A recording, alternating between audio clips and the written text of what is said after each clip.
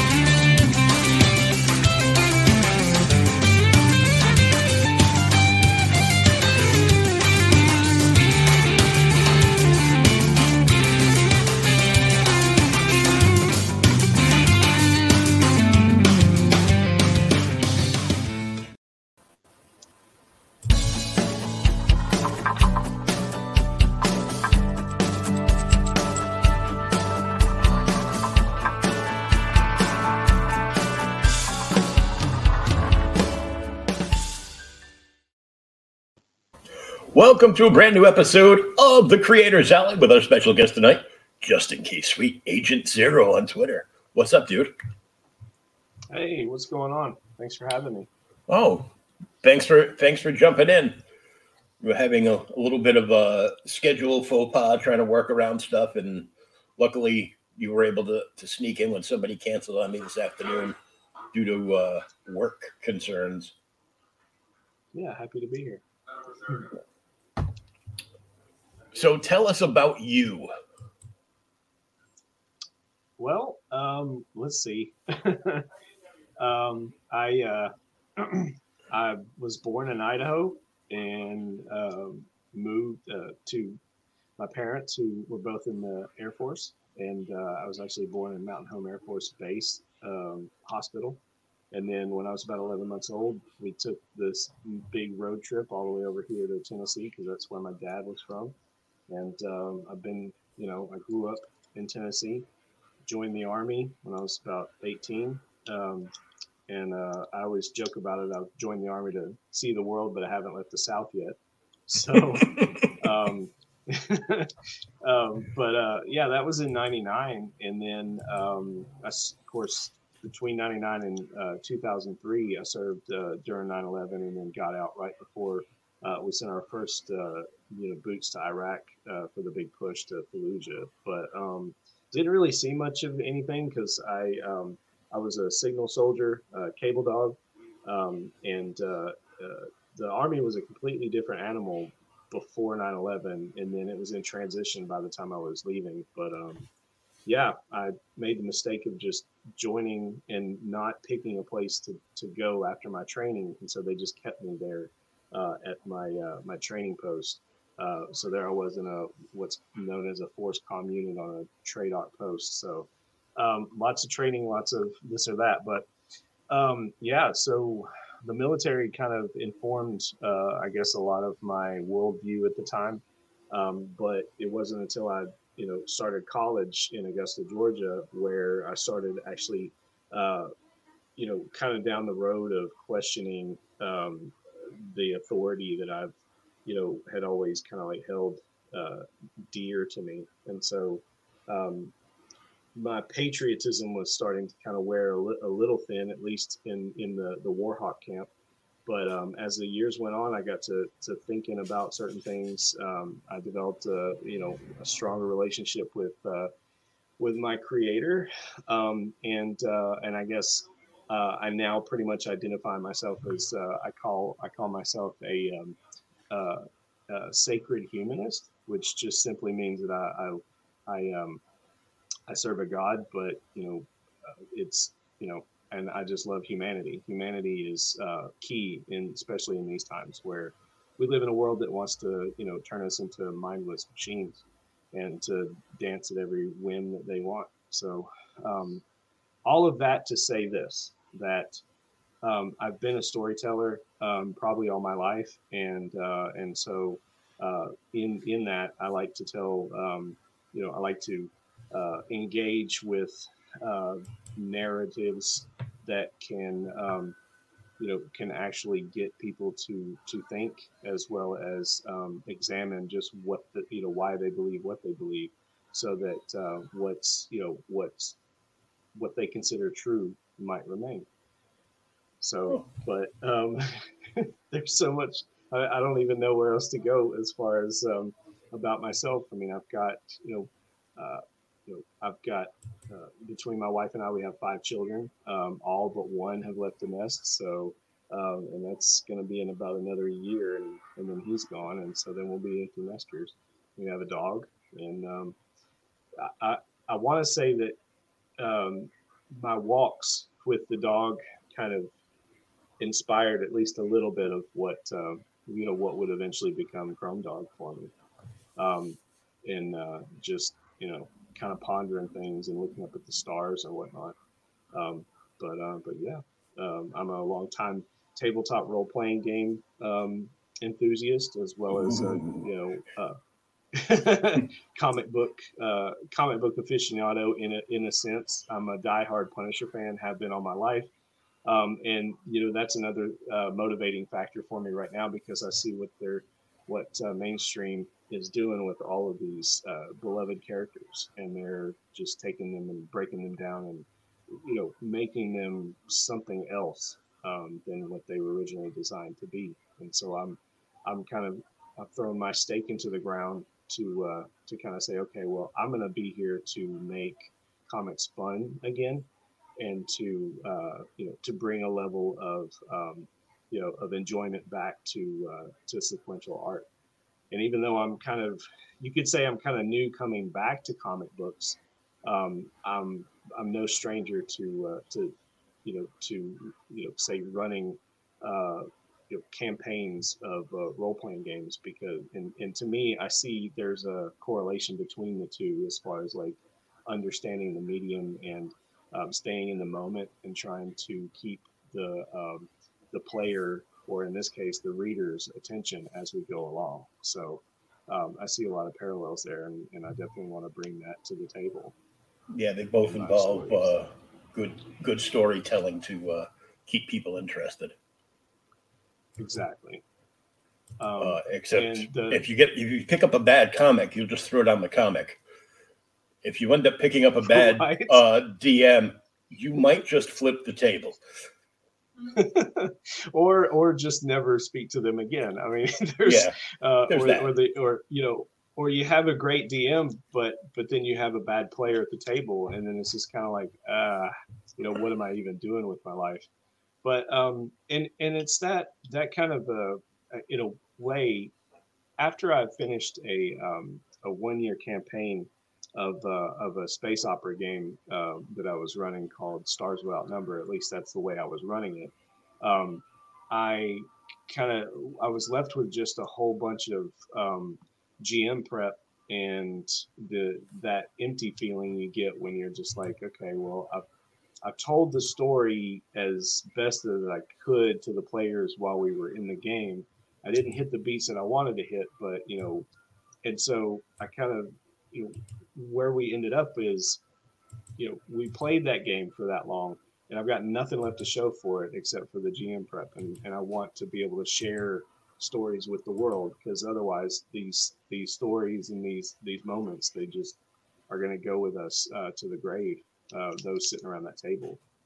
And Mhm. so I kind of put my mind into gear and decided I think I'm going to make a start. And I had some other inspiration. We could say Eric July was a big one. I've been following him since 2018.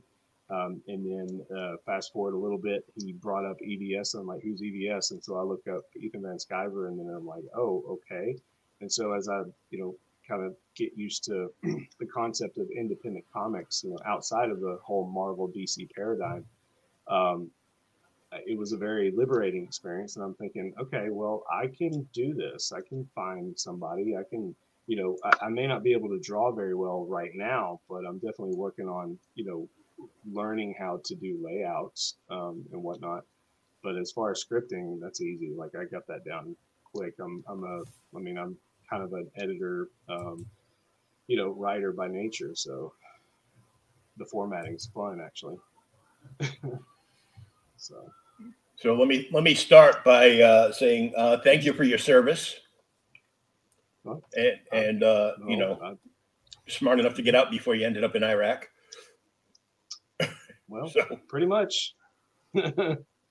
Yeah, I hurt my back early on, and then it just eventually, I was basically when you're in the military and you can't exercise like you're supposed to, the weight kind of comes on, and then eventually, there's a stigma attached with you being overweight and being a soldier, and so they actually like there's no they call it no favorable action. So like I couldn't get promoted.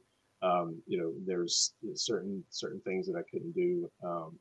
And limiting factors as far as career goes. So I was just kind of like biding my time, and eventually got med boarded. But it was an honorable discharge and all that jazz. And but yeah, I mean, it was my pleasure. I love serving my country. Matter of fact, one of the dreams I had growing up was to be a postman. And I knew going in the military that all of my military service would count towards being, towards retirement if I were to stay with the Postal Service.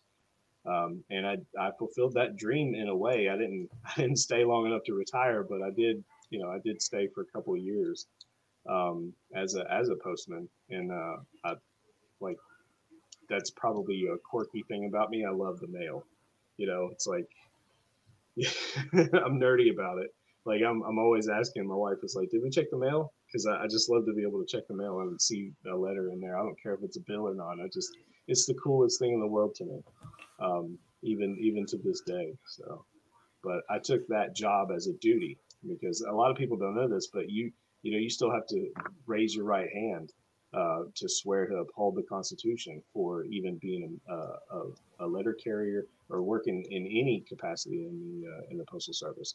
So I took that as a solemn duty, and I did it with a smile on my face. And so many of the people that I worked with, they just, it was just another day, another job for them or whatever. They had bad attitudes, and they never saw it as a duty. And but I certainly did. But yeah, it's my pleasure to be able to serve. That's kind of what I'm doing here. Like I feel like I'm serving to entertain folks in the only way I know how.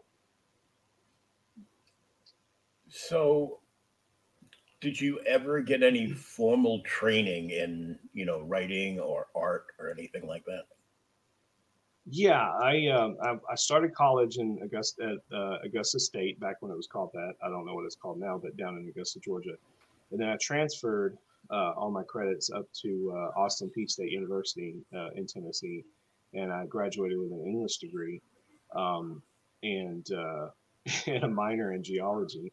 Um, but but yeah, I guess if you want to call that formal training, being an English major, you've got classes that are, specifically designed for expository writing, composition, research, pretty much, anything that you need to know to be a competent writer.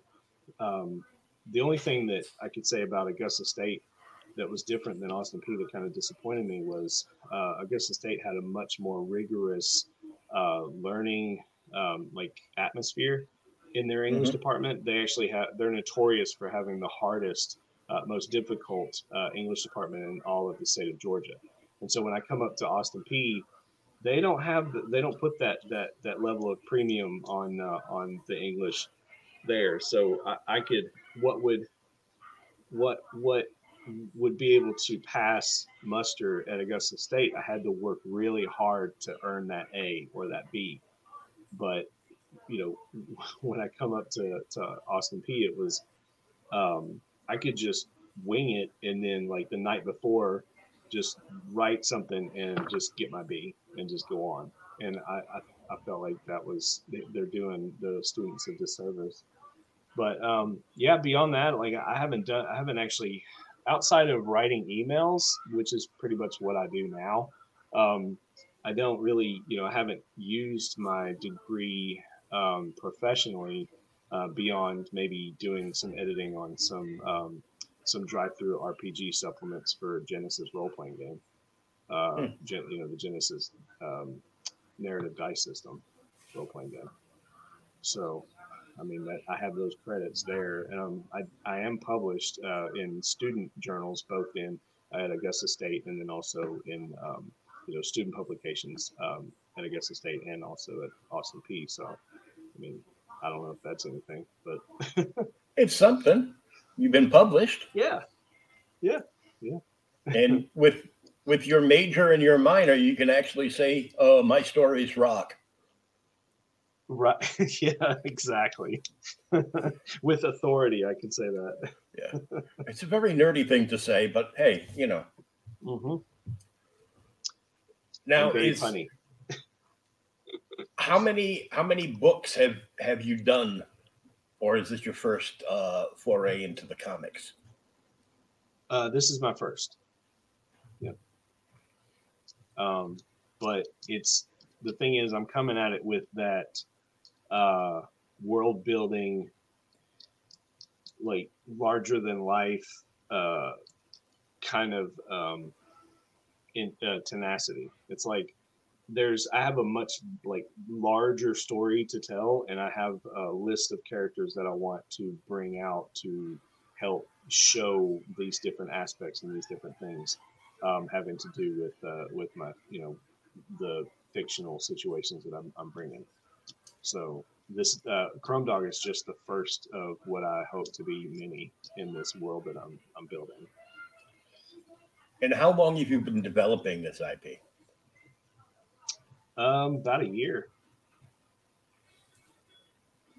That's pretty good, because I know some people I've talked to, they've been developing their IP for upwards of 20 years. They started in high school and they just couldn't let it go, and they did stuff on it, and then they decided they didn't like it. As they grew and matured, it's like, that's crap. I got to rewrite it, and it goes from one to the other to the other to the other. And there's been so many books lately that are coming out, and they're a basis, if not already a developed game. And the books are just telling the story around the game, basically like lore for it, like Chris Fisk with Infinitale. Okay. He started developing that game when he was in high school. Okay. He actually had photos where him and his friends were like play testing it at like the local library, because there was no comic shop in town. And then he shelved it, and he became a video game creator and writer, and then the books are basically telling the lore. So when he launches the game in a couple of years, that people that have been following along will be familiar with the world and its goings on. And he's actually releasing game cards with like every book. So exclusive, hard to find, which will be hard to find and come across game cards for like everything. And Joseph A. Michael just did another like all ages children, like funny, quirky book that's based kind of like a little like Cartoon Network D&D. Okay. And they're looking at launching a tabletop game for that this year, like with nothing extravagant, like game board pieces and cards. And sure, because I loved comics in the 90s, not as much as the 70s and 80s, but I loved comics in the 90s with all their quirky gimmicks. And he released a special set of 6 cards, and they were like all special edition, and they were all chromium. So they were shiny. I had to buy them. I forgot what was going on, but I got the shiny cards. And he sent me stickers too, so I was all Right. happy. I was like, "Ooh, stickers!" Right.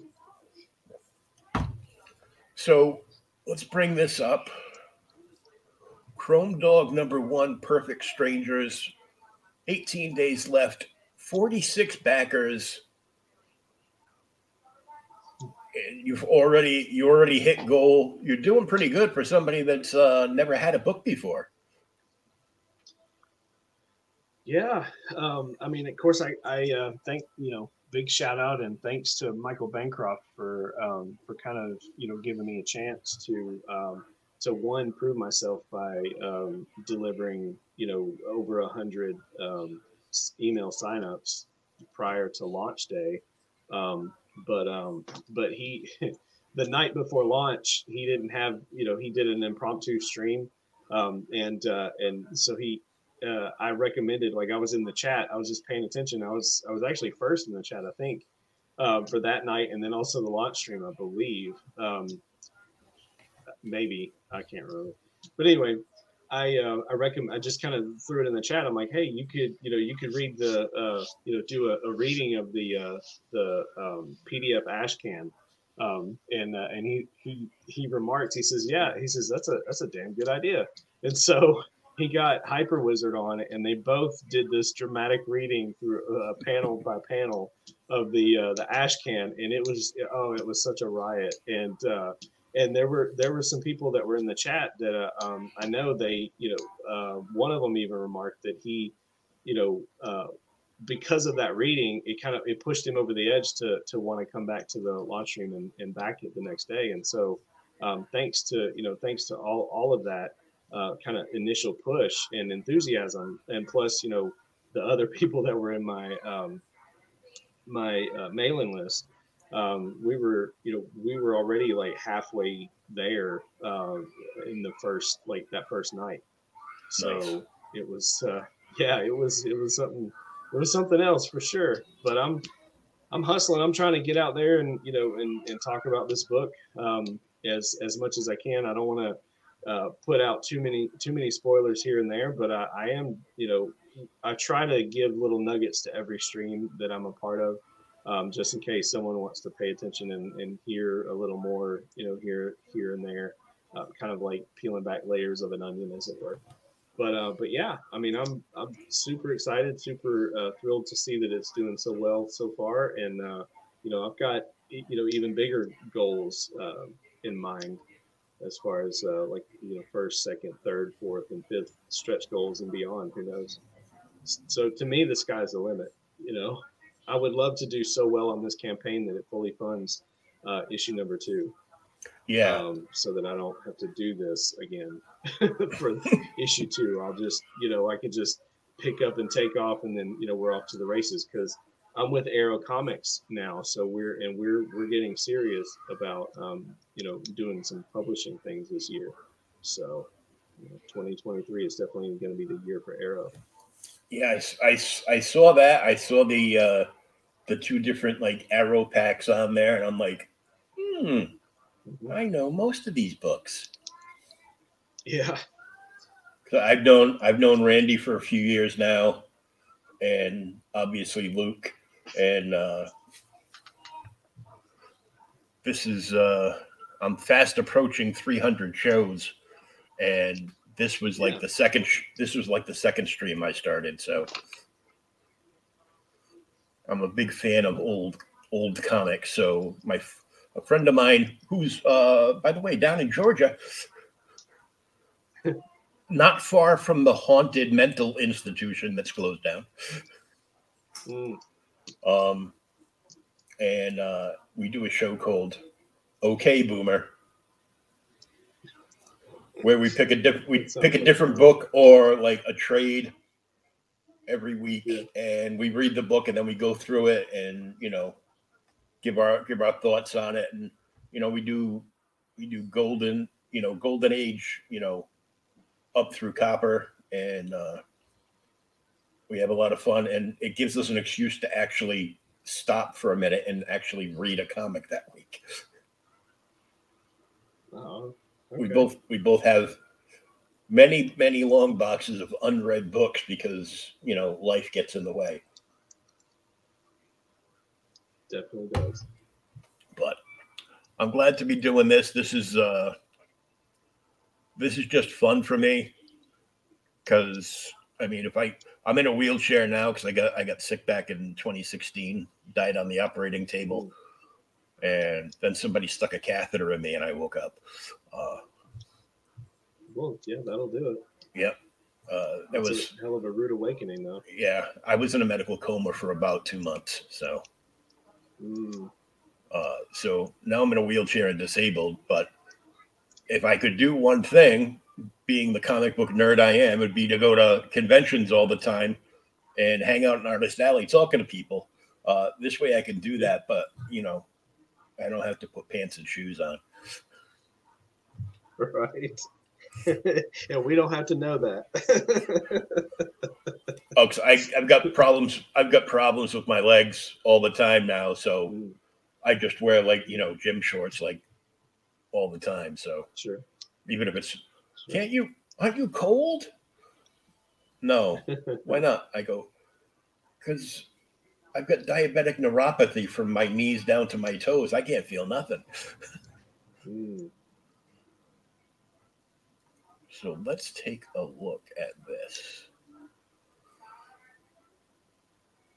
This is the Aaron Lopresti variant cover. Correct. And you're correct. Now, are you still deciding on the colors? Yeah. Well, he is. So okay. He sent me this, and he said that he wants to kind of noodle on it for a while. So he may be revising the colors a little bit more. But it's yeah. But hey, even if he doesn't change a thing, this is amazing. So yeah, and it's amazing to be able to have him be a part of our project. So that's another big shout out because I definitely owe being able to him coming on board to do this cover for me. I think that's helped push the book to the forefront as well.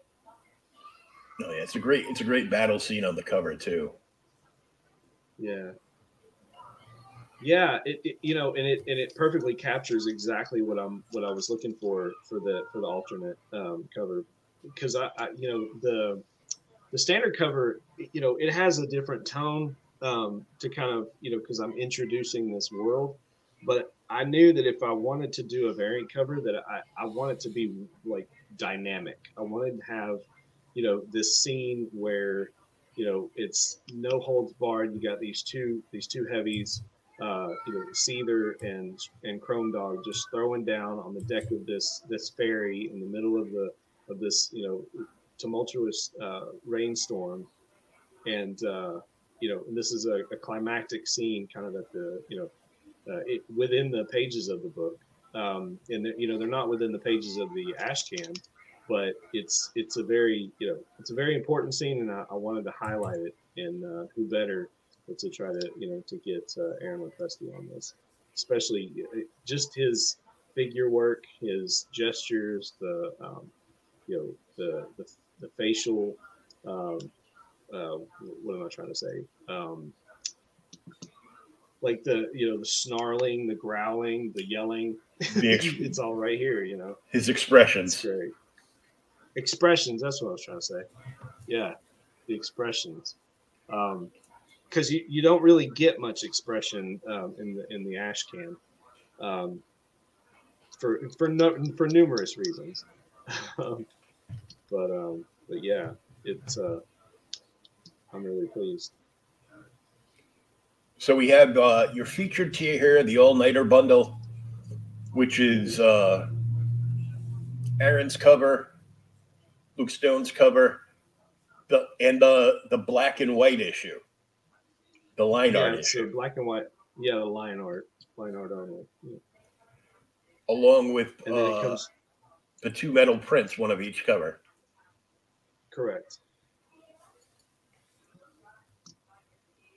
Now, initially, I had the Arrow bundle 2 as the featured, but I figured that once in order to kind of help us, get the, push this thing over the edge, I figure, especially with the Lopresti colors being almost done, so the cover's almost set, kind of put that at the top.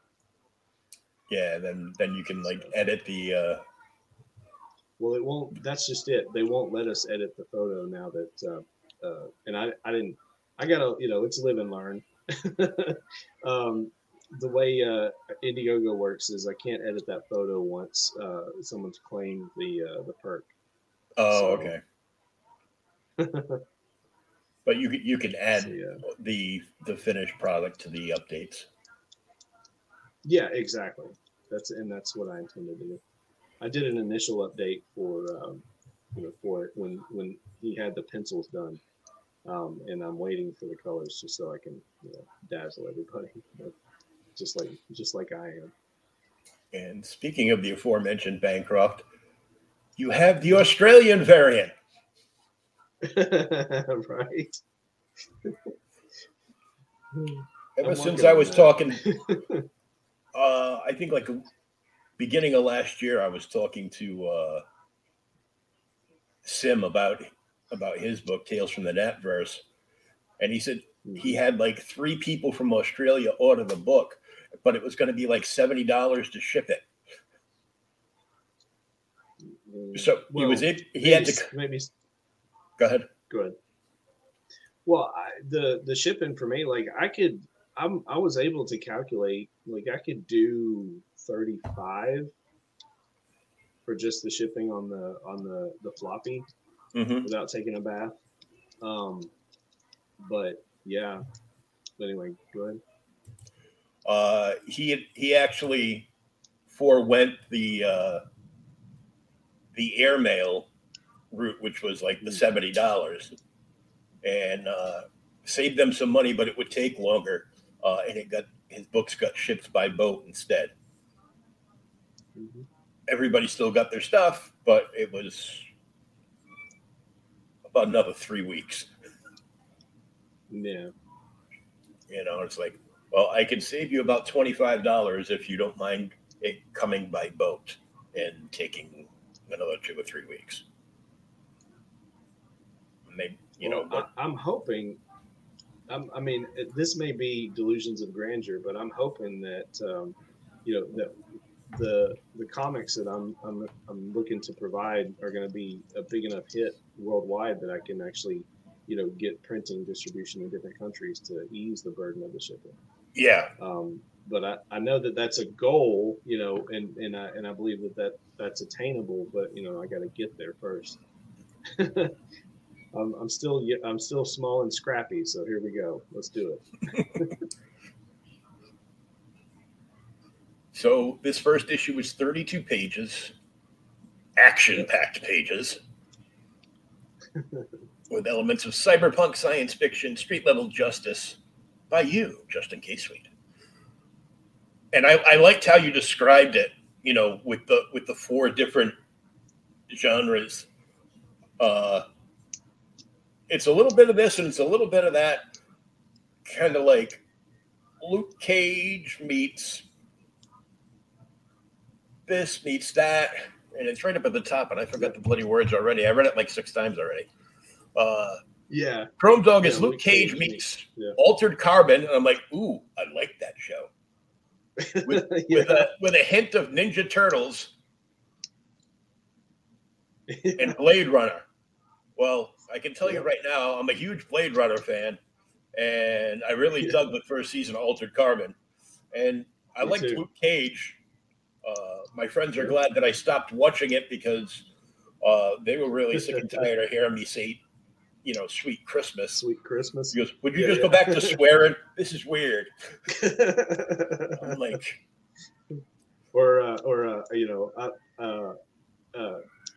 you want to go out for coffee? Yeah, right. What are you going to do today? I'm going to go hang out at the barber shop, see what superheroes popping. Yeah. So for $15, you got the first shift Luke Stone cover. Mm-hmm. And the second shift Aaron Lopresti cover. both for 15 each. And the part-time black and white line art edition is 20. And here we get into the Arrow bundles. Some of these books I know quite well, others not so much. Obviously, I know hybrids. Yeah. And I know Only Death Can Save Us quite well. Right. But that's the Only Death Can Save Us cover for Revolt. Yeah. And that's the second Revolt. I've got the first Revolt from when he did the crowdfunder, but I don't have that one. I'm like, oh, more stuff. And it also includes issue 1 of Chrome Dog, a book that looks like it's been written for me called The Fool. Yeah, I'm looking forward to that one for sure. And then Soltak in a floppy form. So it's the first portion of the larger graphic novel by Craig White. Nice. With that's a variant cover as well, as it breaks out. And I mean, for $40, you get a lot of bang for your buck. Yeah, and if I could highlight that, this is one of the reasons the fulfillment is slated for October, because we have so many moving parts. I want to make sure that everything is good to go before we ship. So the hope is that everything's set, everything's good, ready to rock, say August. But I also I would rather under promise and over deliver than have late books.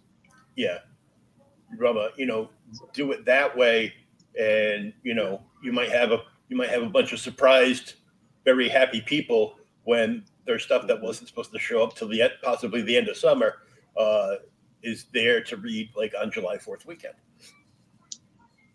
I mean, or sooner. Hypothetically, sure. Yeah, hypothetically.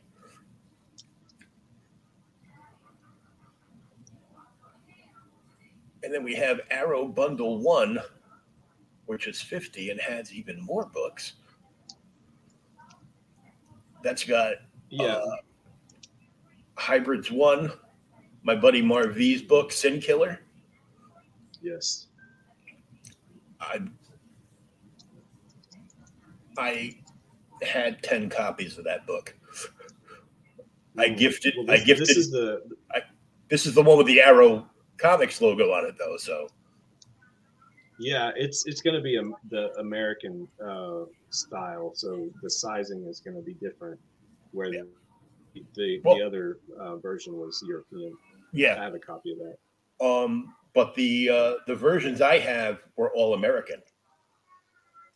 Oh, okay. They were actually printed. The first run he did from the crowdfunder was actually printed here. But afterwards, I guess he got with Mike Jimmy. It's a little different. Like it's yeah. Gotcha. And then we have Only Death Can Save Us, issue 1, HeroBot, Paragon, Coleco, Revolt 1, and just scroll down and read it, stupid. Right. Yeah, Rift Riders. Rift Riders. This folks might notice this is the same bundle that's offered on the Rift Riders campaign. So I just carried it over under the advisement of Randy.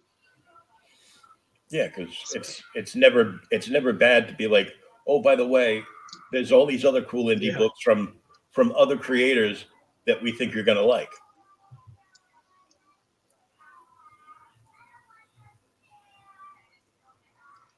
And the Midnight Shift Pack, which is the Lopresti cover and print, for $55. And the Swing Shift Pack, same thing, Luke's cover and metal print.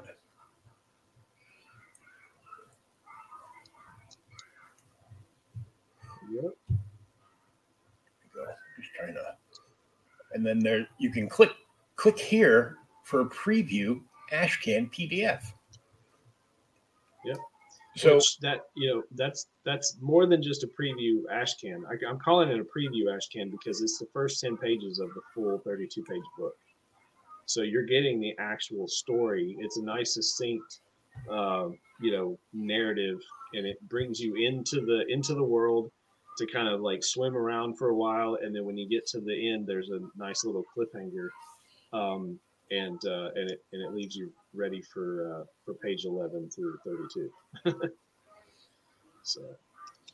So technically, this summer, you could just flip to page 11 and just continue reading. Or you can read it from the beginning. Right. Yeah. So I got to tell you, when I first saw the little costume here with the fox head, cat head, whatever it is, I looked and I go, somebody's made some kind of like robot armor of Top Cat. Right? And I'm like, I know it's not Betty, what it is not blue, so it's like, yeah. So his day job is dressed up like a mascot, which is called the name is Wally the Wolf, and he's modeled after the wolf. He doesn't look like a wolf. He looks more like a dingo or a fox or some other yellow or orangey animal.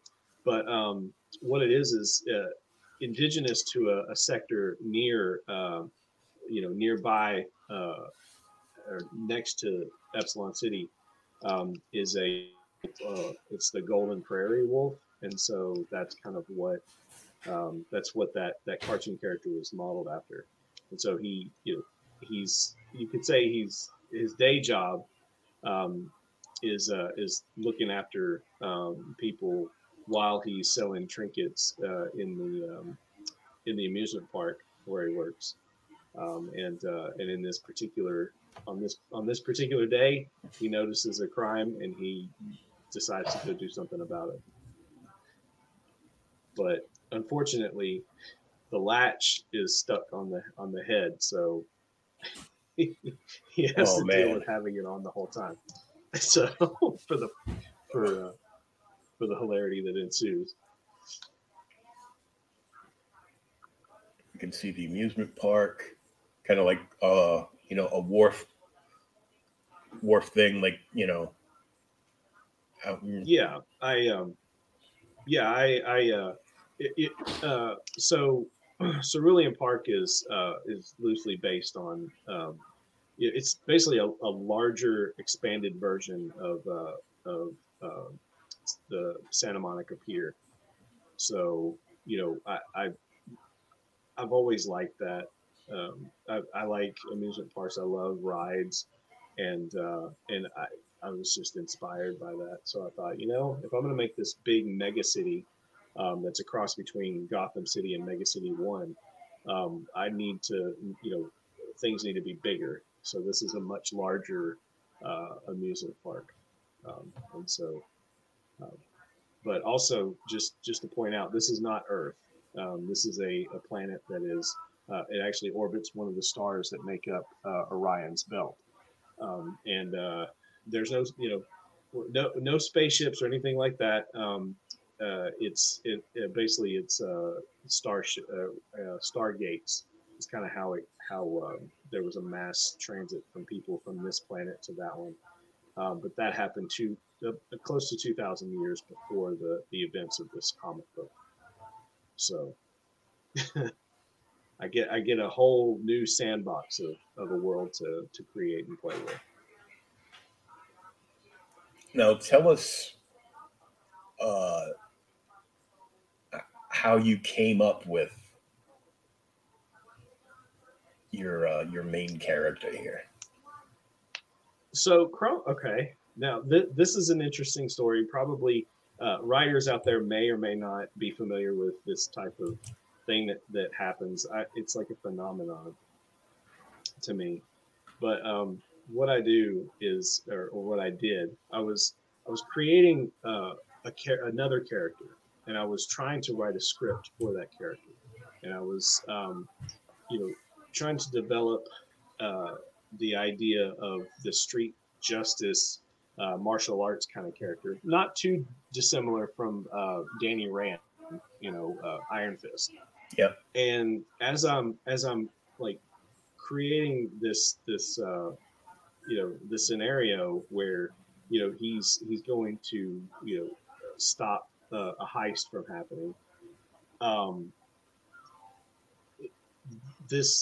I had this name just kind of messing around in my head like Chrome Dog. I was just thinking Chrome Dog, and so as I'm writing this story, um, it's really interesting how this character just kind of like manifested in my imagination as I was writing. And you know, those of you that might be game masters out there, you probably attest to this type of thing.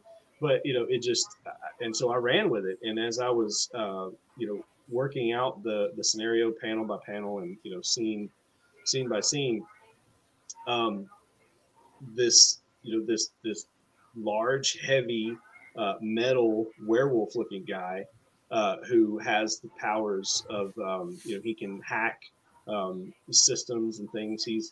That's part of his job. So he's been dropped off in this parking garage, and he's kind of over at a terminal that's next to the elevator system. That's kind of how he's able to jack in. And so as he's doing his thing, um, the hero that I was, the story was supposed to be about, was coming and trying to stop him from, from carrying out what he was doing. And but he's also, goading him and asking him, basically telling him that he needs to quit working for the bad guys, and come to work for his boss, which is this gentleman who's starting his own hero for hire business called uh, what was it, Higher Justice, right? And this Chrome Dog guy, he kind of cocks his head to the side, and he looks squarely at that other character, and he says, he's like, well, you need to tell your boss he needs to come off that money, he's got to pay me more, or I'm not going. And so he's still working, doing his thing, in that moment. And this other character is just he winds up trying to crack him upside the head, and next thing they wind up in this tussle, or so he thinks. And Chrome Dog just kind of just knocks him across the garage, parking garage, through the concrete down below into an awaiting dumpster across the street. And so all of this occurred in my imagination as I'm writing it, and I'm thinking, I don't really care about that other character. I want to know who this Chrome Dog guy is. And it just kind of blossomed from there. I kept trying to force that other character, but I could not, I couldn't get my mind off of this Chrome Dog guy. And so it just kind of developed from that. And I was mainly interested in, like, where did he come from? Like, who is he? And so of course I've developed that stuff that makes him up. And so, yeah, I mean, to those of you out there that know, what Altered Carbon is, or, know something about Blade Runner, I mean, you're going to see different elements, and those are, there may be clues in those IPs that might, kind of give you a sense of what could be going on with this big metal mutt. But yeah, I mean, that was pretty much what the icing on the cake was. Is when Luke and I sat down. We sat down to create that other character, and I paid him for his work, and he and I we worked it out. It was like, he was drawing. It was kind of like he invited me to his StreamYard, but it was private, right? So it wasn't live or anything. And so I'm watching him draw and this and that. And he said, "Well, what do you think of this?" And so we kind of developed that, kind of suggestive or suggestion based character concept creation. And then we kind of move on to Chrome Dog, and I just went ahead and I sent him a write up, and he gives me the initial pencils back, and I wasn't all that thrilled because he tried to make this Chrome Dog character look too human. You know, he kind of had this wolf man look, right? And I'm like, no, his head, he needs to be more wolf like. He needs to look more like a dog. And so um, before long, we had, you know, after a couple of iterations, we had the look, and it just blew me away. And it blew him away so much that he says, "Okay," he says, "Who's going to draw this book? You know, who do you have in mind for it?" I said, "I'm not really sure." And he says, "Well, I'm going to be the one to do the book." I said, "You are?" He says, "Yeah." He says, you know, you want me to do this book?" I said, "Okay." And so there you go. And that's pretty much how Chrome Dog was born. um, and over the span of a weekend getaway, to any of you country fans out there, Loretta Lynn has a little ranch out here in Tennessee, and a dude ranch. And my wife and I, we went out for a weekend to stay in a cabin. And while I was there, I had like no distractions. And I sat down with a notepad and began to craft what would eventually be this first part of the story. And I haven't looked back. I went up to the coal miner daughter's place and wrote me a comic book. That's pretty much. Pretty much. It's like, wow, he knows who she is. Yep. I have to know. I'm old. Oh yeah. Yeah, it's, you know, it's sad that she passed here recently, but yeah, such is life. And today we lost Raquel Welch. Yeah, I heard about that. What a shame. My teenage years are weeping now. I mean, to be fair, a lot of these folks, I just kind of like, I don't know, when they leave the limelight, you know, I don't know. Sometimes I'll hear someone die, and I'm like, well, I thought they died years ago, you know? Yeah, right. So, yeah. You get like a lot of that, you know, over the years, and be like, oh, that dude was still alive. Yeah. How's he still alive? Exactly. He's like, you know, he's like 98 years old and still working. Well, he wasn't working. He was just, you know, sitting out in the back porch drinking whiskey, and eventually it had to, you know, take its toll. Yeah. So writing wise, who do you like nowadays?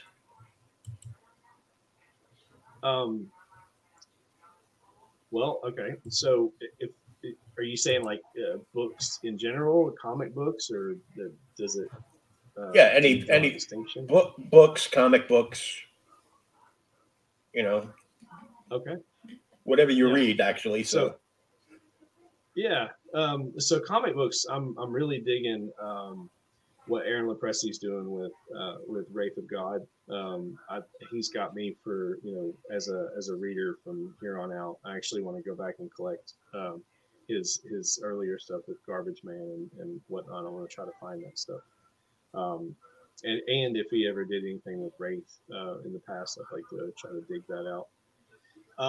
But as far as, let's see, as a like on a as a fluke, I had a kind of I was killing some time, and I decided to go by one of my local Goodwills and looking through their books, and they actually had a copy of Steve Martin, Born Standing Up, and so I'm in the middle of reading his memoir, it's very entertaining, and a lot of things in there I can definitely identify. So it's inspirational for sure, especially as someone who, you know, is a creator, or creative, as the trendy kids say now, you know, crafting and making things, narrative. But I'm also rereading Simulacron 3 by Daniel Galoy, I think is his name. There was a popular movie. It came out around the same time as The Matrix called 13th Floor. I don't know if you've seen it, but if you haven't, you've got to check that movie out. It's so good. The book that it's adapted from uh, is very much more sci-fi because it was I believe it was originally published in 1964, if I'm not mistaken. So there's like flying cars and all kinds of things that you're going to find in that old retro futurism feel in the book. That type of stuff, I think, when they went to do the movie, they didn't have the budget for it, so they took other liberties with the screenplay. But yeah, that's a solid book for sure, especially when it comes to cyberpunk. Early, I mean, it was 64. I mean, that's early cyberpunk stuff. It's so early. It's before I was born. Nice. Well, they didn't even call it cyberpunk back then. Like we didn't. That term didn't come along until later. But oh my gosh, Philip K. Dick. We'll say it's one of the reasons my name. When I say it's Justin K. Sweet, is to kind of almost like a homage to him. But it definitely not because I'm pretentious. Because pretentiousness is not. It's not anything that I'm the furthest from it. But the other reason the K is in my name is because there's a very renowned artist for, especially he's known for the Song of Ice and Fire book covers and also lots of Disney concept art. But his name is Justin Sweet. He's a great, phenomenal artist, and definitely someone that I would love to have do something for me at some point, like a cover or I don't know, something cool. And I don't know the guy, but we share the same name. I don't know what his middle name is, but I figure I'll just throw the K in there just to draw that distinction.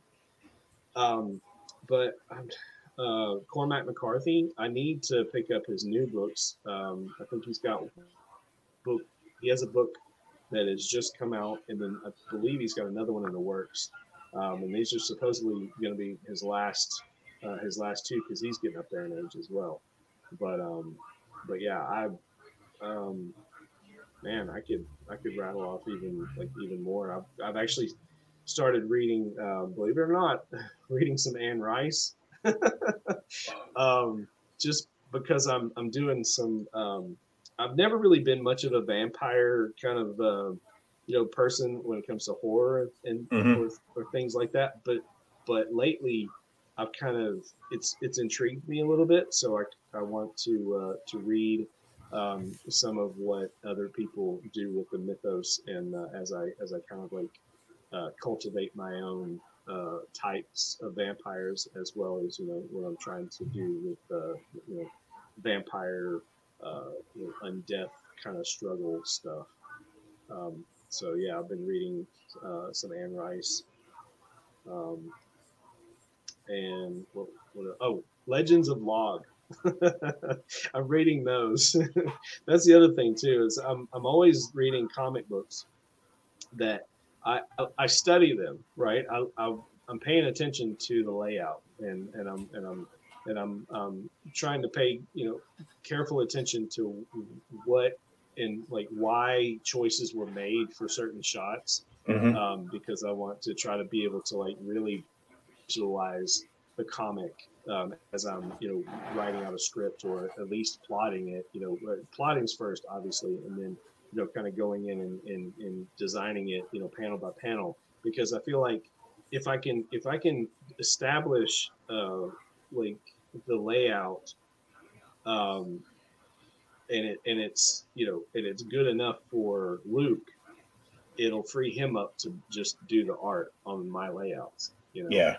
If I can get to the place where I'm that good to where I know exactly what I want, and it's something that he would say, hey, this is great, let's keep rocking with it, then I mean I think it's gonna cause production to go up as far as speed, because I want more and more story to get out there, whether it's with Chrome Dog. I've got some other ideas for other titles, and I'm also working with some other with another artist on this other project, which maybe we'll get into. But yeah. So let me ask you quick: The Legend of Log, is that the Alterna book? Yes, Legends Okay. of Log. Yes, I've got issues 1 through 4. And matter of fact, I gave one. My grandson is he's just now. Let's see, he's just now getting. I think he's. Oh my gosh, he's gonna be 4 this year.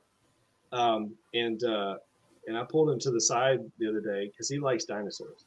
And so I pulled him to the side. I'm like, hey, come sit over here next to Pappy and let's crack open this comic book and I'll read it to you. And so as I'm reading it to him, he's looking at the pictures and he sees this one. There's this one story in I think it's I want to say it's in that first issue. Yeah, it was. Yeah, the first issue where a T-Rex fights a dragon. This dragon picks a fight with the T-Rex and they throw down. After the T-Rex had already like bit down onto Log, like, and so yeah, I'm just that's the comic I guess that I'm reading at the moment. Because every time somebody says Log, all I can think of is that old Ren and Stimpy song. Ren, yeah, log. It's big, log, it's heavy, it's wood. You're gonna need a log. Because my friend Frankie B worked on that book for a little while. Oh, okay. Yeah. I'm familiar with Frankie B. And he was like, I go, so what are you working on now? He goes, oh, I'm working on Log. I go, yeah. Wait, they're bringing Ren and Stimpy back? And he starts laughing. He's like, no, think of Groot, but more loggy. Yeah, and with a battle axe. Yeah, like and with a how battle cool axe, is that? Having this tree giant who's a barbarian with a double-edged battle axe, just mowing down creatures as he protects his forest. So I love it. It's so cool.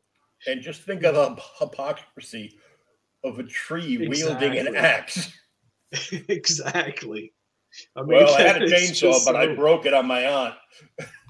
Oh, okay. It writes itself. I mean, it's great. I love it. It's like, this is so cool. And one of the neatest things I found is that even though it's all black and white, issue number 3, they throw a curveball at us because they put a cover.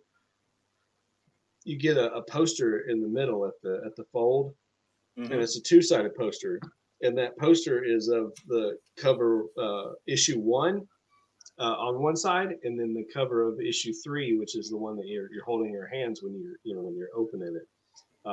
And so I gave that poster to my grandson as I gave him my copy of issue number 1, because I've got the blank cover, and eventually I'll get oh my gosh, I forget his name. The original artist, maybe I can get him to do a sketch cover for me or something. Oh, cool. Or I could elicit Frankie B.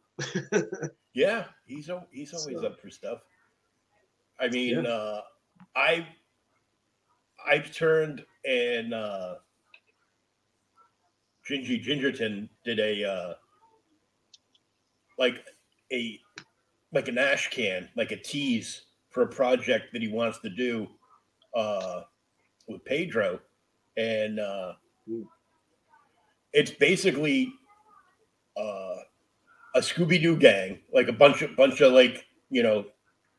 or 6 different kids, and they go into a house that's owned by one of the kids' family members that passed away, and they're basically doing like a D&D game in there. And all of a sudden stuff starts coming to life, and they start getting powers, and they get sucked right into the game. And he had gotten the coolest voiceover guy to do like this 1980s over the top movie announcer cartoon narration with a little bit of Stan Lee tossed in to do the trailer. And I'm like, the trailer sold me, and I forgot about it a couple of times. And then he did an update, and I got the update, and I saw that Frankie B designed a patch for it. And I'm like, well, you go. And I DM'd him. I go, you just do a patch for this book? He goes, yeah. I go, that's it. Give me 2 seconds. Ordered the book and the patch, the whole shebang. And he was like, nice. Well, I did some sketch cards for Global Frequency for Mavericks. I go, cool. What are they? He goes, oh, it's a big, long connected piece with all the different mechs. And I'm like, and I looked at it and I go, oh, I'd like to have these. Unfortunately, I have not won the lottery today. So right. I've gone through this because I've been like collecting comics all my life. And there's just stuff that, the mainstream has like thrown me off on a bunch of stuff.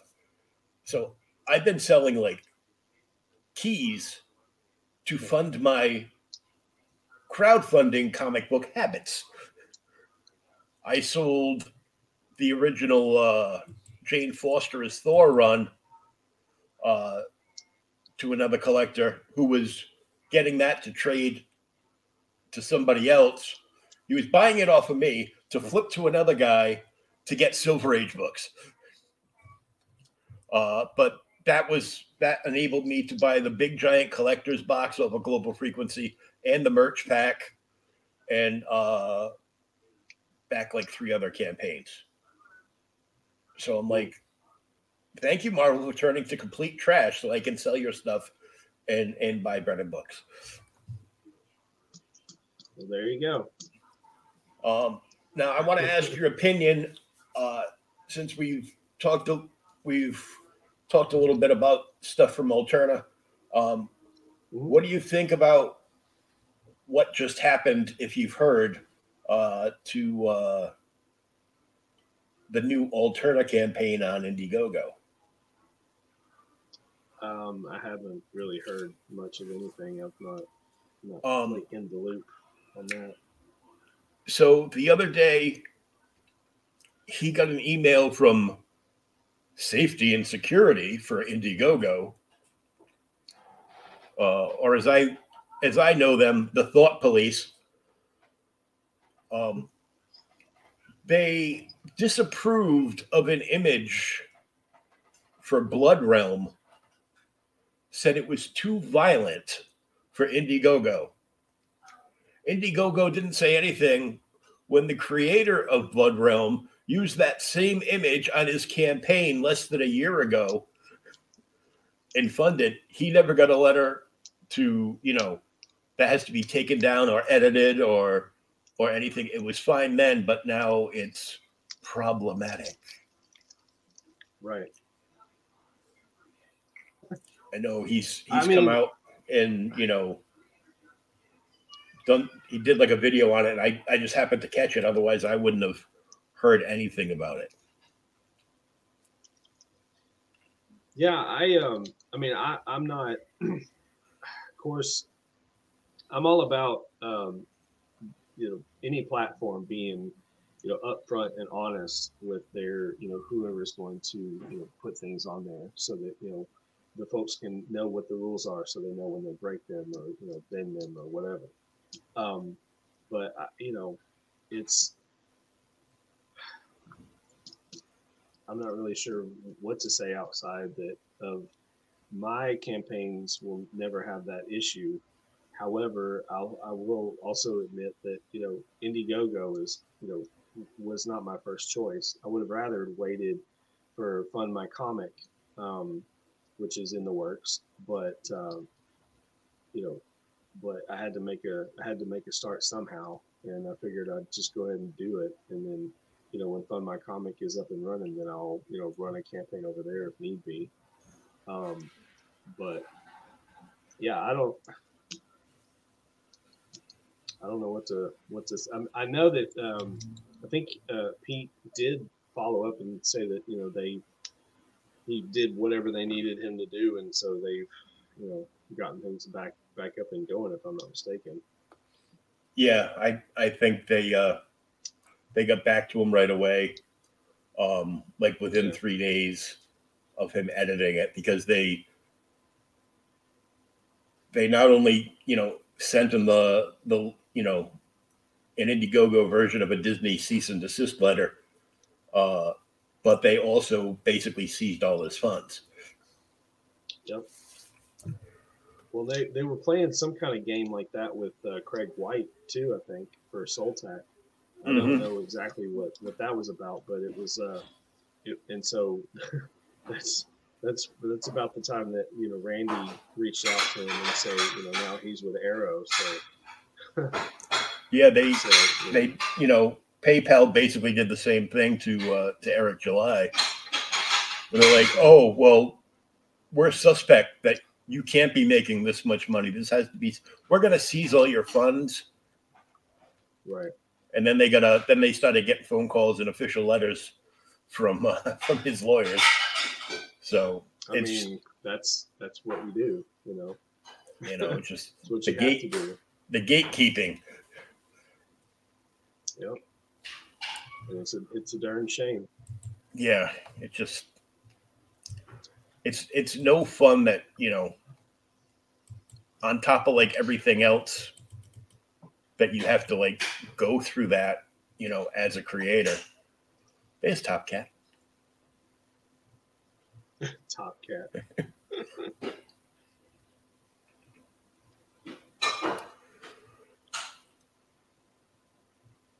And I thought it was funny that he's basically passing out nanny cam stuffed versions of himself. That's what I've heard. I mean, that's what people are saying, but they're just stuffed animals. They don't have to have surveillance. So this is all him doing this then. Yeah, these are his eyes. We're okay. seeing the mom and the daughter through his eyes. Kind of like people have compared it to Terminator vision, that kind of thing. Yeah, I'm just like this last panel. This is from his point of view, and that's why things are left kind of vague as far as like what happened, because and I made a specific choice here. I didn't want to follow the action of the two perpetrators as they're trying to do their crime. I wanted to keep it as vague, but have some visual clues so that we can at least see through his eyes and what he's experiencing as he's experiencing it. Yeah, when I first started, I go. Yeah. I'm just like, yeah.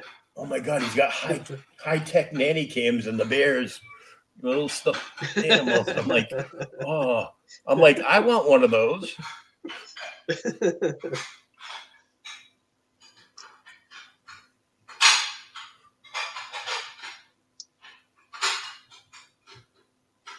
And right there. Yeah. From cute little mascot to. Yeah, pretty much. That's him inside the suit, like Iron Man.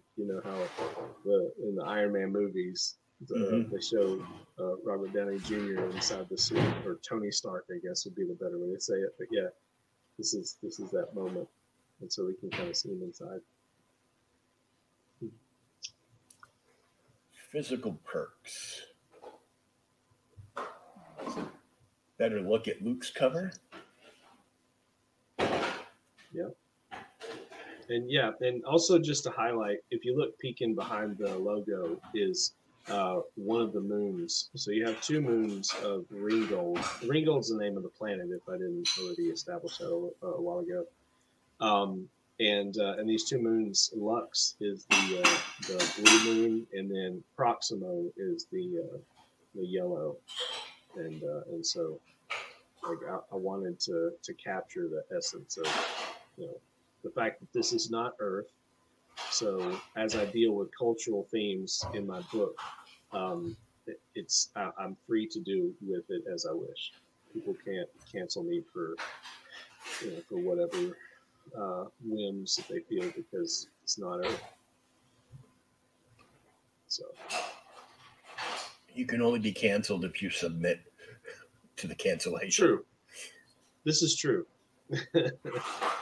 This gave me kind of like an old Scooby Doo Where Are You vibe when I first looked at the cover. Yeah. Because Chrome Dogs are sitting there, the bright eyes glowing, the kids riding the rides. It's almost like he's waiting for the park to shut down so he can go play. Well, I mean that's not a unfair assessment. He lives at the park, so it's kind of his Wayne Manor, if you will.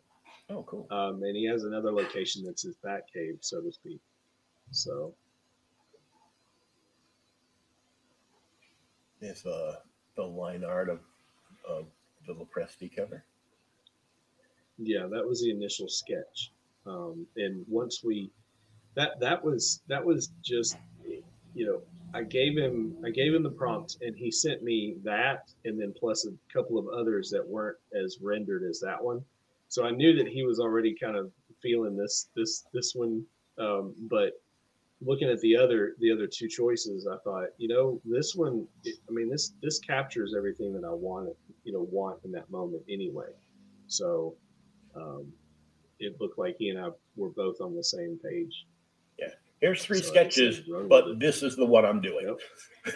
Pretty much. I mean, but even I was like, this is the one I want you to do. So. In the line art edition. I mean, it's just amazing how you take something that's so pure and just black and white like that, and then can, Edgar Tavitas, who is the colorist for just that cover, he was able to take image and just make it pop with all those cool, just lights and everything going on in that cover. It just, I'm floored by it. Yeah, the artist editions have been becoming more and more popular over like the last few years. Like I've been like in the chat on streams where they'll ask the creator, goes, "Are you going to do a black and white version?" Hadn't really, occurred to me to do a black and white version. If enough people are interested in black and white version, I'll do one. How's that? And before you know it, there's 2,000 comments of people that all want a black and white, version of the book. I'm like, oh, interesting. Yeah. I better look at the. People want to see the lines. They want to see the little the hashing and hatch work. Yeah, they want to study the way it was done and use it as reference to maybe grow their own art. Yeah.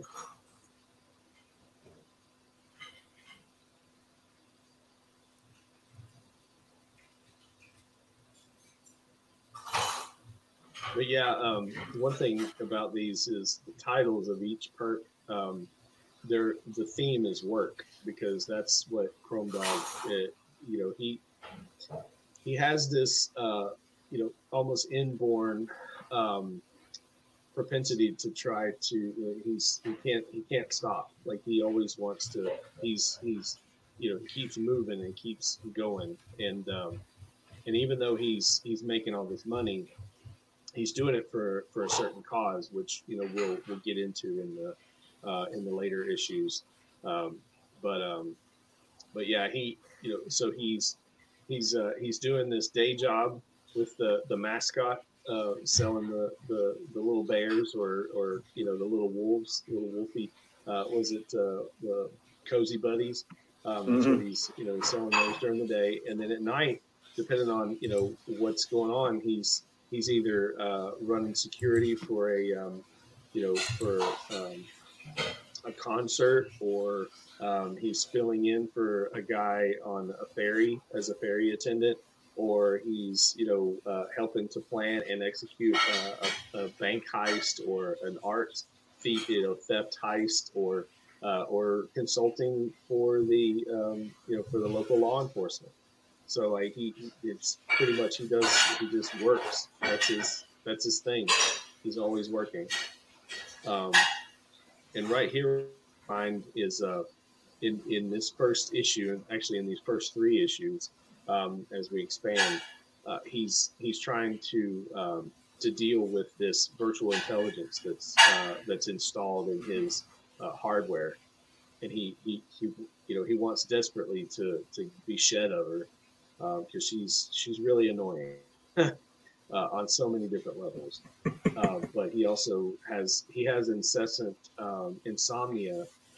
He has he wants to sleep. He has a desire to sleep, just like any other human. And so it's kind of one of those things where, is he man? Is he machine? What is he? But there she is. Her name's Sally.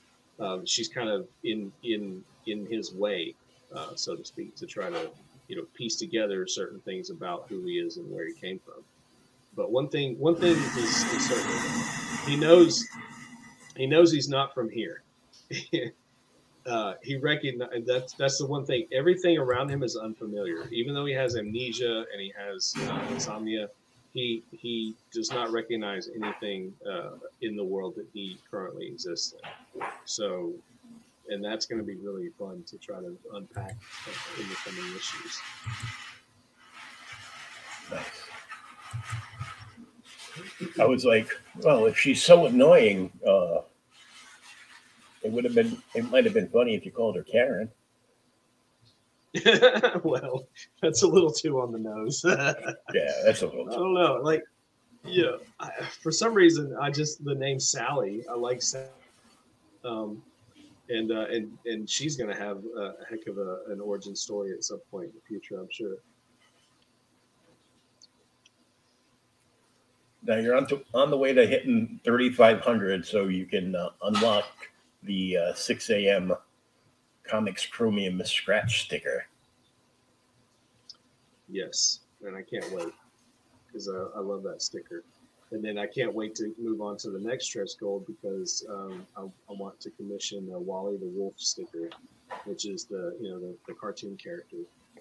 And then I've got the Seether concept art in the hopper as well. But yeah. I mean, we're not quite funded yet. I mean, we're inching ever so closely to that $2,500 funding goal, but I want to surpass that. I would love to to move well beyond.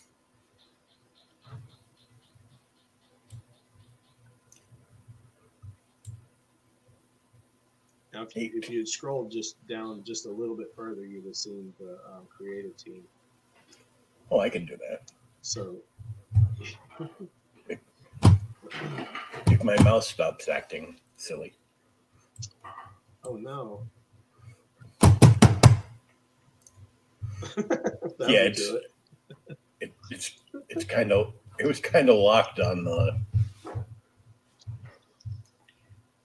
the writing version of the mouse and not the pointy. Yeah, but it's just below the arrow comments level.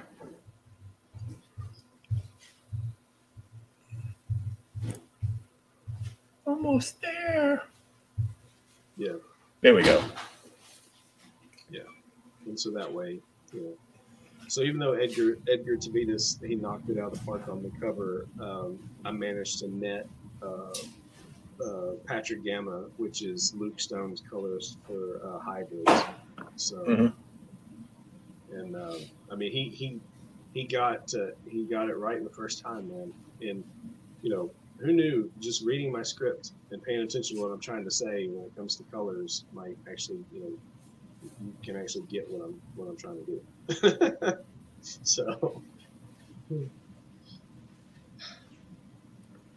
So you, Luke, Patrick, and this Randy dude. Yeah. Although Randy is he's just our biggest cheerleader, so to speak. But as we're moving along together as a creative, a collective, if you will, at Arrow, we're kind of becoming more of a active. We have active roles of doing more in the publishing part of it. So that's pretty exciting. Yeah, I get I'm looking forward to reading more stuff out of Arrow. Yeah, Paragon's a lot of fun. That's a great book he wrote. Randy wrote that one. It's solid. Yeah, I remember when they were doing the first compilation book that they had on crowdfunding. Revolt, yeah. Yeah. I opted for one of the options to I can't remember how it was worded, but it was basically toss Randy some extra scratch and he'll unload some of all these comics in his basement to you. And he did. Here, I actually have a copy of it right here. This is the Indie Volt or the Revolt here. The two different covers. Oh yeah. I've got the other copy around here somewhere. So because there was 4 covers total. So what you see here, yes, this may be the cover for the Revolt number 2, but it's a break. That number 2 is just a breakout of breakout floppy of some of the stories that are contained in these pages. So yeah, because that was the first time the Sin Killer was in print. Mm. Yeah, I actually need to read this thing. I've only read the issue number 1 because I've got 4 spinner racks in some in some local stores, and so I've stocked it. I basically helped out all the creators at least as much as I could to get them on some spinner racks locally from the Long Shots campaign. Spinner racks. Yeah, they're not doing so hot. only at the grocery store, and only certain alternate titles are selling big time there. The rest of them are kind of sitting, and I blame it on lack of a dynamic cover. I feel like you got to have a cover that just sells the book. Yeah, you can't just have a mid cover, as the kids say nowadays. Yep.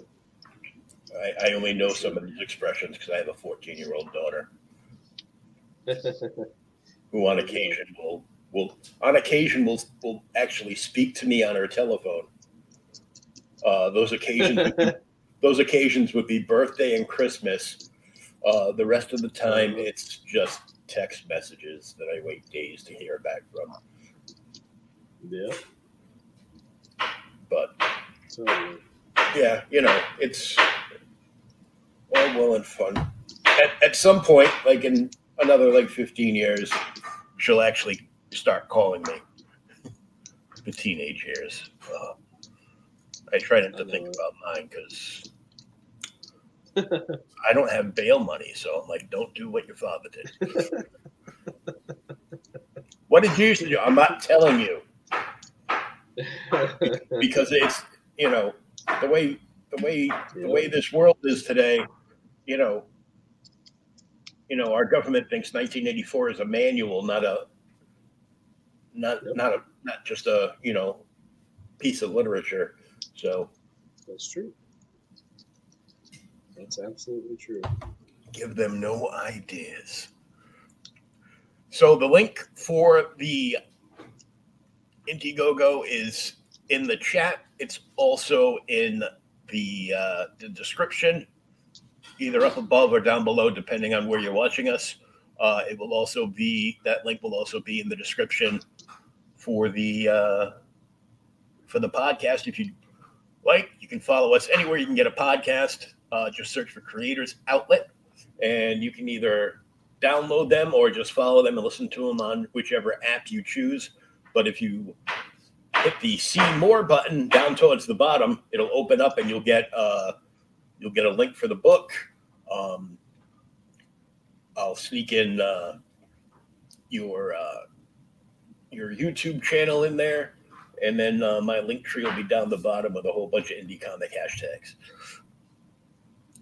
So hopefully you check out the podcast. If you do, please leave 5 stars. That's the appropriate number of stars, and say something nice in a little bit of, a 30-second thing.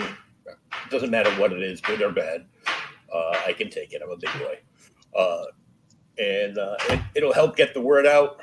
The more reviews we get helps get the word out, and it'll come up in more people's feeds that way too. But I want to thank Justin for coming on and talking all things Arrow comics. I can say that because this is one of them. And it's been fun and interesting, and we wish you luck in the next 18 days to pass fully funded and get that 6 a.m. sticker out there and reach more people. I'll keep sharing it out, and we'll keep talking about it, and hopefully more and more people will see this and connect with you and follow you on social media.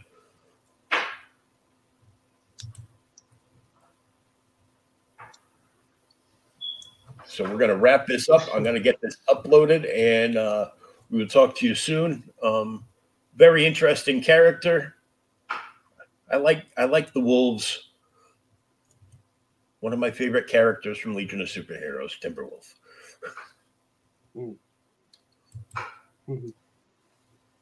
So thank you very much. Everybody have a great night. And for goodness sake, read a comic book, would you?